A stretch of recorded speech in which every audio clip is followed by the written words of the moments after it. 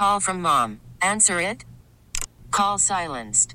Instacart knows nothing gets between you and the game. That's why they make ordering from your couch easy. Stock up today and get all your groceries for the week delivered in as fast as 30 minutes without missing a minute of the game. You have 47 new voicemails.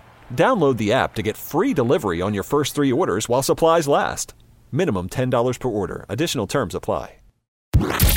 This is WWJ All Local.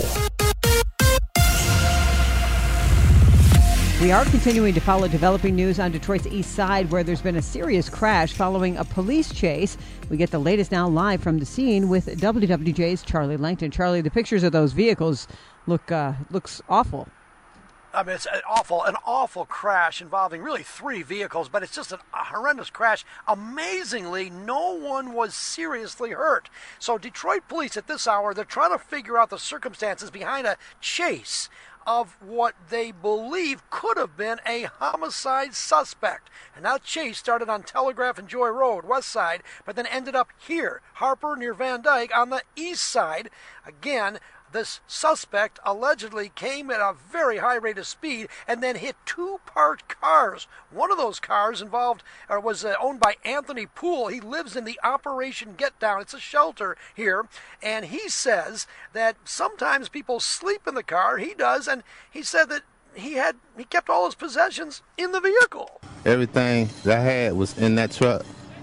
But a good thing you weren't in there. Yeah, because I used to sit in there, eat my little breakfast or something every morning. But I won't be having breakfast in that truck no more. That truck is gone. It is a Ford Fusion. It's completely gone. Another truck was sent about a block away into an abandoned field. Now, we don't have any information again about the homicide. Don't know anything about that. And the suspect, we understand, walked away amazingly, but he was taken into custody and he is at a hospital right now. I would imagine they've got a lot of questions for him. Reporting live here on the east side of Detroit, Charlie Langton, WWJ News Radio 950.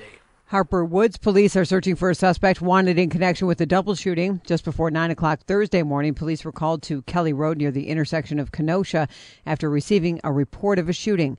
Officers arriving on the scene found 2 men had been shot. A 25-year-old man taken to a local hospital where he's listed in stable condition.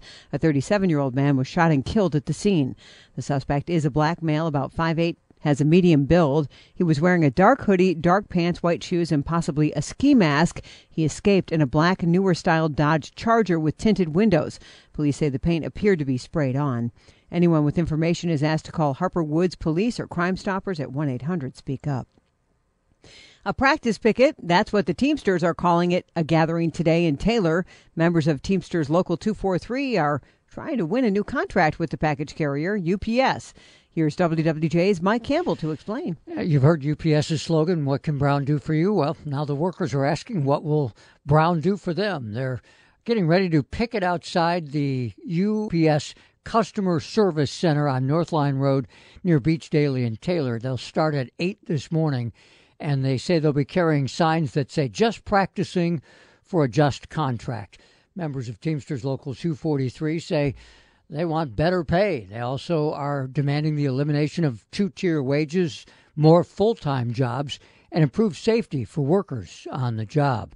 The practice picket is ahead of the contract that is currently set to expire July 31st. Now, there have been ongoing negotiations. Both sides say about 95% of the issues have been resolved. But these large ones, the wages, the 2-tier system, more full-time jobs, and improved safety for workers are the biggies. They're hoping that the show of force moves the talks forward. Reporting live, Mike Campbell, WWJ News Radio 950.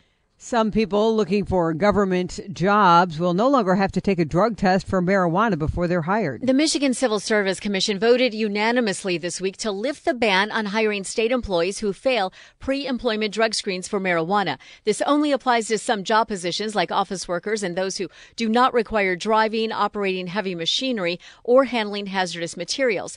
Testing still in place for health workers, state police, and correction officers. The rule effective October 1st. Brooke Allen, WWJ News Radio 950. For the latest news plus traffic and weather together on the 8s, tune to AM 950. Follow WWJ on our Odyssey app or ask Alexa to play WWJ News Radio 950.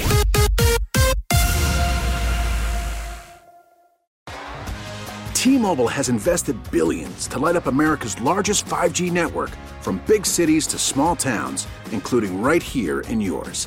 And great coverage is just the beginning. Right now, families and small businesses can save up to 20% versus AT&T and Verizon when they switch. Visit your local T-Mobile store today.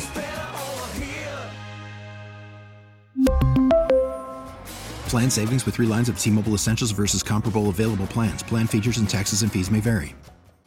We get it. Attention spans just aren't what they used to be. Heads in social media and eyes on Netflix. But what do people do with their ears?